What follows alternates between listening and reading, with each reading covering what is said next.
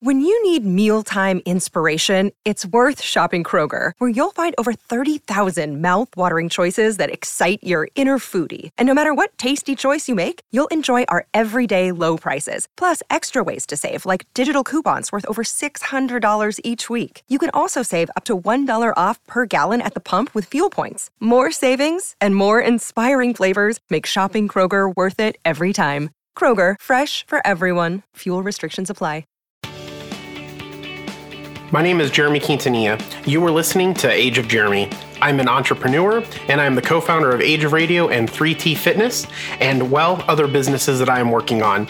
This podcast is about everything that I learn and the trials and tribulations it took to learn them. I hope you enjoy.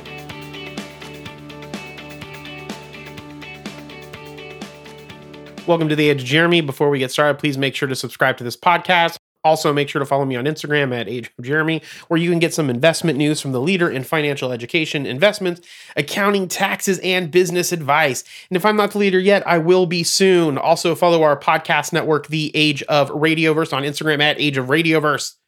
100 podcasts strong and growing. You can also check me out on TikTok at Age of Jeremy and Twitter at Age of Jeremy Q. If you want to be on this podcast and chat, email me at jeremy.quintanilla at ageofradio.org. That's Jeremy, Jeremy, .Quintanilla, Quintanilla,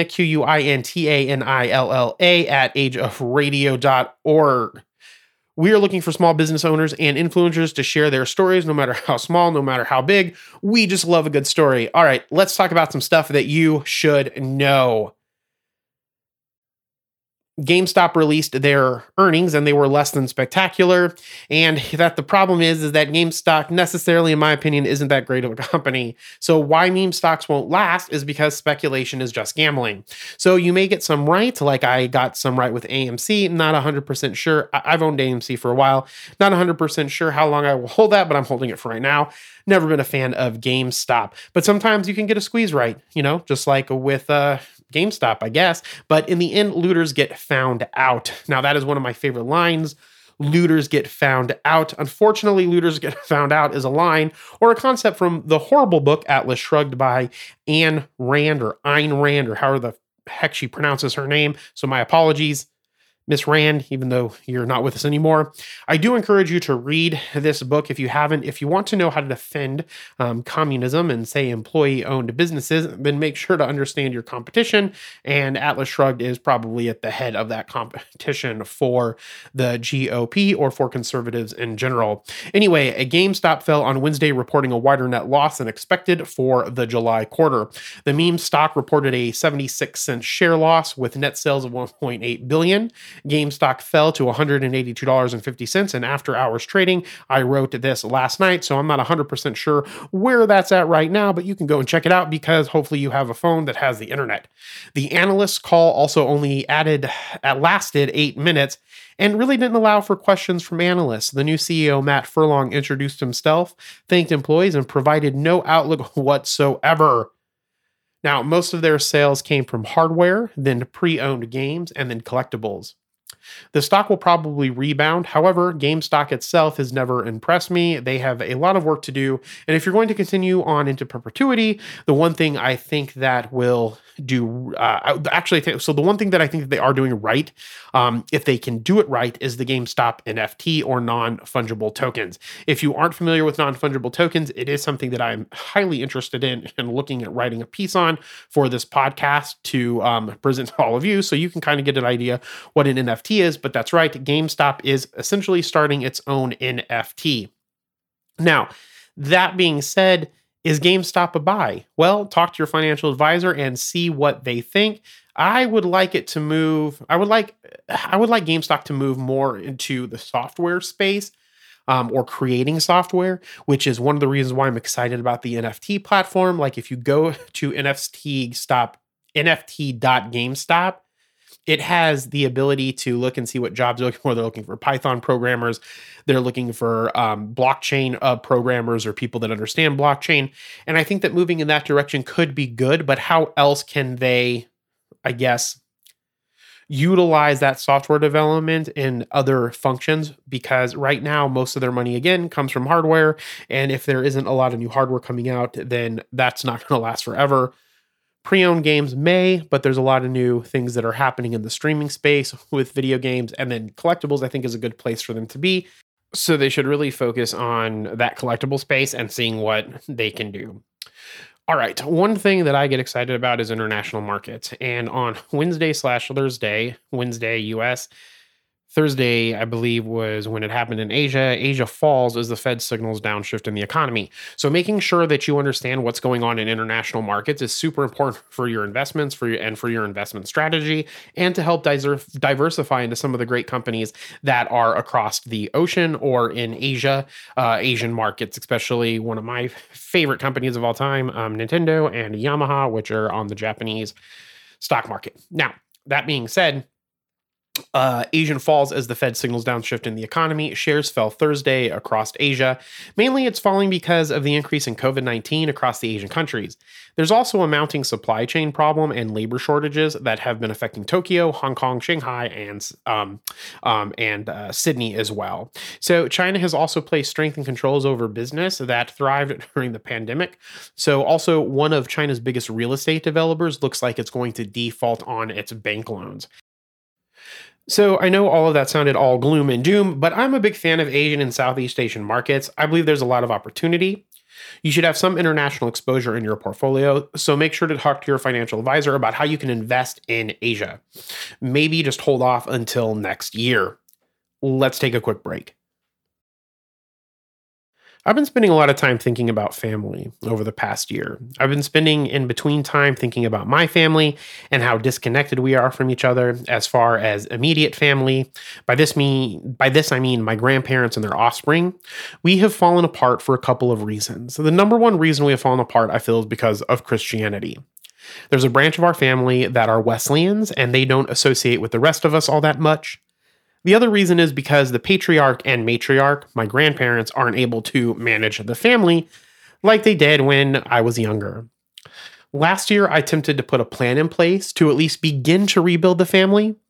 I suppose my long-term hope would be to eventually integrate family into my business dealings and also accomplish my goal of buying Genstar. That's my great-grandfather's, grandfather's, and uncle's generator and alternator shop. Now, I believe families as organizations are better fit to serve as the head of businesses because families can truly treat employees as, well, families. Also, family business can truly stand the test of time and create generational wealth. The reason I'm an advocate for generational wealth through family business is that if you can build a strong family vision that's long-standing, that generational wealth can do more good than, say, the corporations and even the government. Unfortunately, these stories are not usually discussed.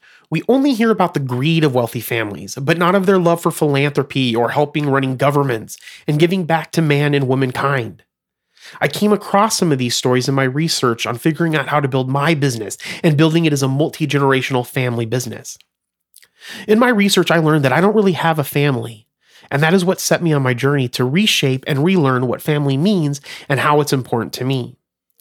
Now, what I've learned so far is that there's a difference between what we call wealth families and regular families, and specifically the difference between how they teach their children. What I find more saddening is that non-wealthy families don't even have the ability to acquire the knowledge and the resources that are available to wealthy individuals. Now, there's a distinction between ultra high net worth and high net worth individuals. For the purpose of our conversation, we're going to lump them together. So traditionally, ultra high net worth is over 50 million in net worth, and high net worth is somewhere between 2.5 million and 2.9 million in net worth. So when I use wealth moving forward, I'm going to refer to net worth, or when I refer to net worth, that's going to mean 2.5 million and up.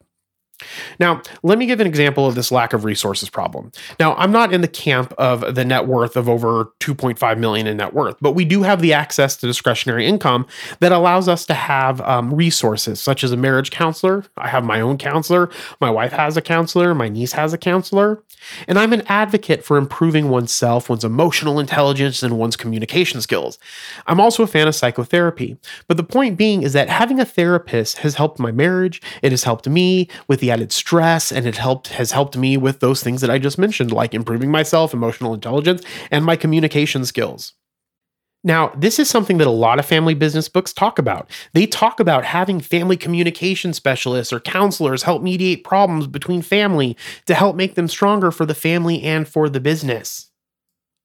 This is something that I think that all families can benefit from, but families may not have the money or even the know-how on how to do this.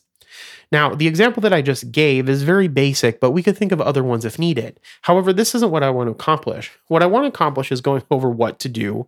I want to go over what do wealthy really teach their kids that the non-wealthy people don't teach their kids. And the reason why I want to talk about this is because we mostly hear how they teach them about drivel, right? The drivel that comes from financial gurus. Now, some of the stuff that they teach is accurate, but from my reading and research, it goes a little bit deeper, and that's what I want to talk about. So what do wealthy parents teach their kids? Well, the number one thing that you can imagine that they teach them is to buy assets. Now, that's something that the financial gurus talk about a lot, like Robert Kiyosaki and Anthony Robbins and so forth and so forth. I'm sure those names can go on. Susie Orman, I think, is another one. Except Susie Orman has a really good talk show. I listen to it sometimes. I listen to her podcast. Now, that being said, they teach them to buy assets. Now, this should be no surprise, but they teach them that they should be spending their money on assets. This isn't just some of that drivel that I just mentioned earlier. This is how this works. When you buy assets, you want to buy assets that generate income. This usually comes in the form of an operating business. Now, in my case, 3T Fitness, Age of Radio, and the Uncommon 1% are my operating businesses. Now, these are important for a couple of reasons. The income that is generated that you can pay yourself with, such as a W-2 employee or through dividends and distributions, that's how you can live off of these while you're in your working life. The second reason is that, but then when you're outside of your working life, you still own those assets and you can still get those dividends and distributions. The second reason is that at some point you may decide to sell that company and sell off those assets. And that is when an equity event takes place. And you can make quite a bit of money from an equity event. And that's usually how people make their mass fortunes of money, is because there was an equity event that took place. Now, if you're going to spend, say, $5,000 on a new 8K television, which is something that I want to do, it would be better to put that $5,000 into a side business. And then as that gets going, you can use the money that's generated from that business to buy the television, or the television, at least in my case. Now, I take my money from 3T and I put it into growing Age of Radio. That's why I don't go out and buy the television, because the money that I get from 3T, I want to keep putting it into Age of Radio so Age of Radio can continue to grow. And then at some point, that money from 3T will just continue to go for me. It won't go to Age of Radio, and the money from Age of Radio will also come to me. And that's how you start building an empire.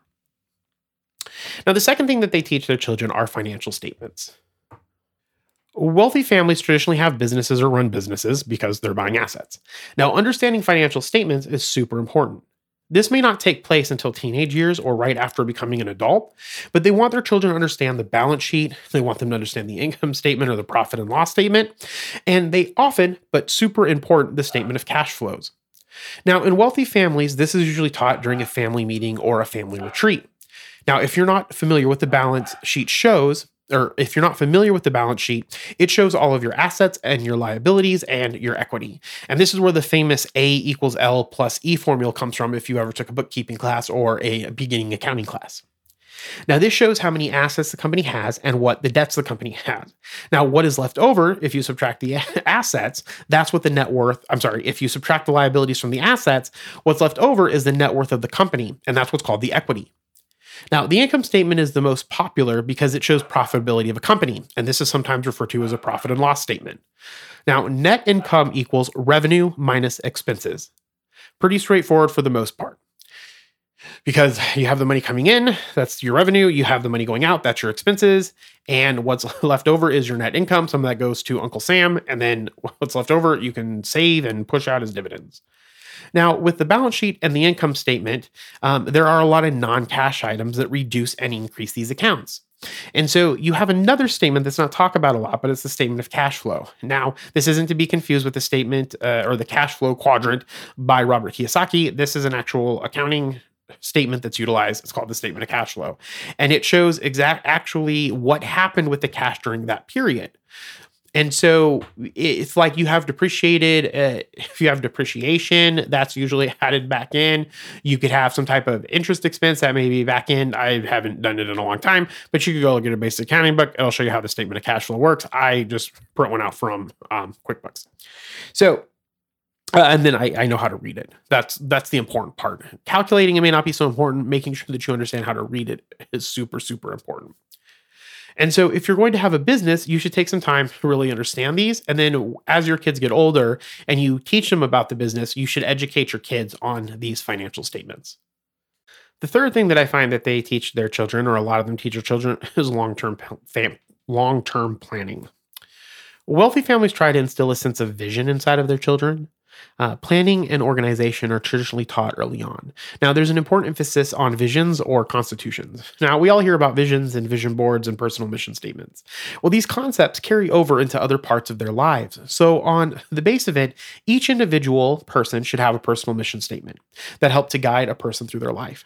However, you should be doing this not only as a family, but also for each role that you have within your life. This is something that wealthy families work to instill in their children in some fashion or other. This then can be implemented in any sort of way to create a purpose for everything that they do. So say a brother and sister might have a mission statement for their relationship, a husband and a wife, a group of cousins. A side business might have it, a main business, and this can go on and on and on.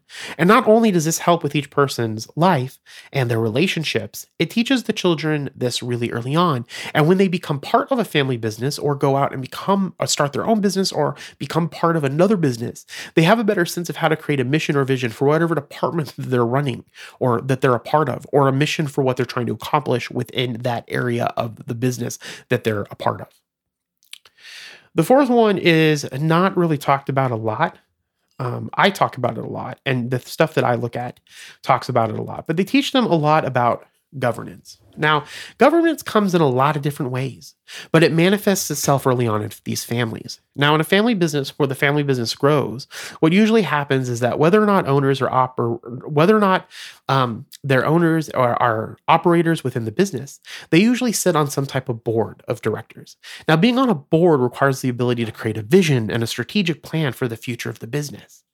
And this is why the long-term planning is so important, and the visions.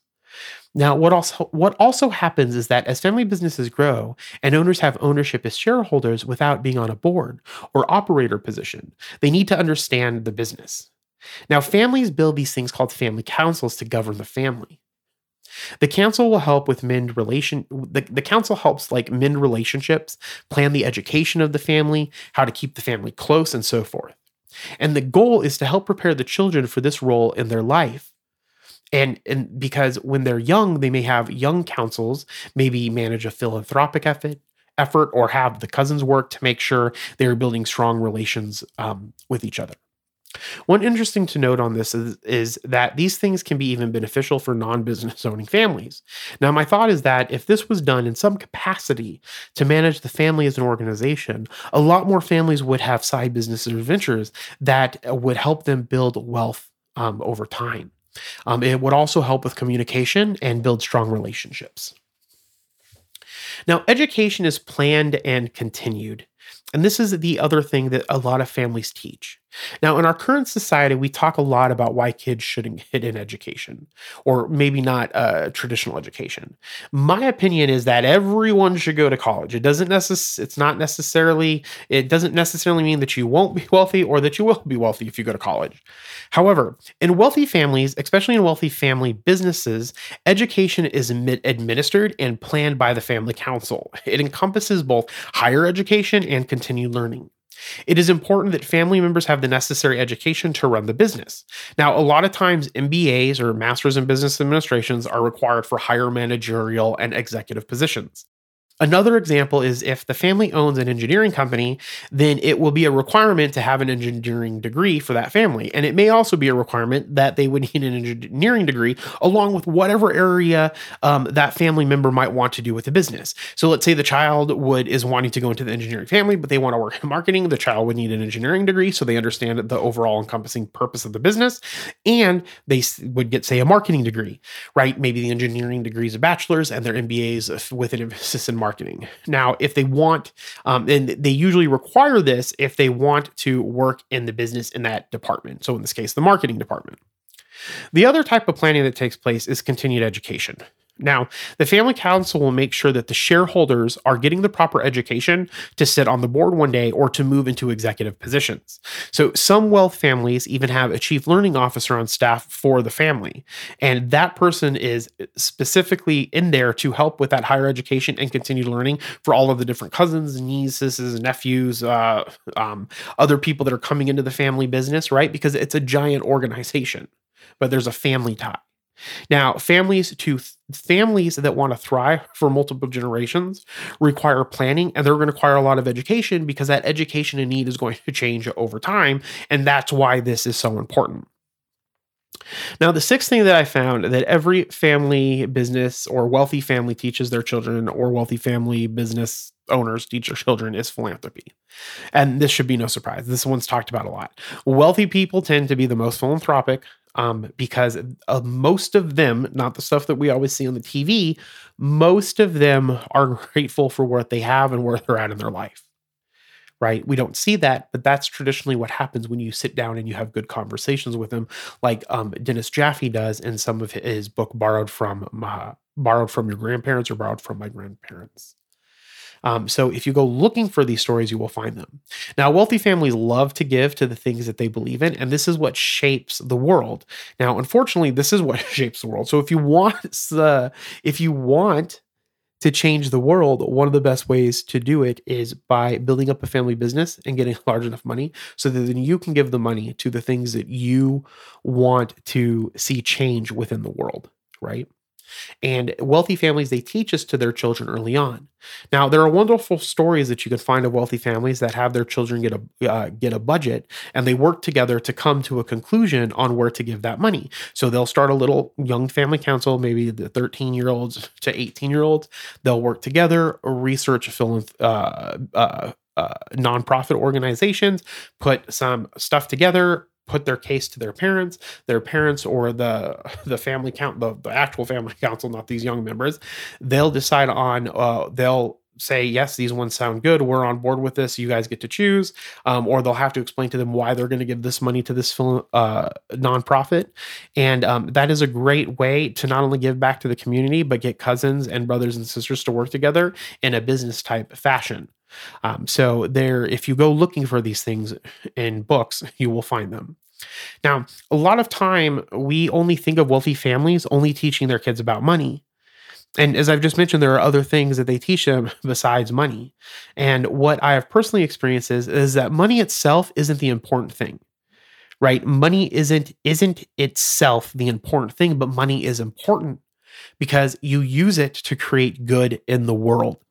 And that's why money is important. So the next time that you think that money doesn't matter or money's not important, take that thought out of your head, because money is important, because it is what we use to create the world that we want.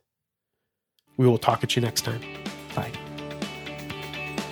Thank you for listening to The Age of Jeremy. Make sure to subscribe on your favorite podcatcher. If you can do me a favor, please rate this podcast if your podcatcher allows you to. Talk to you soon.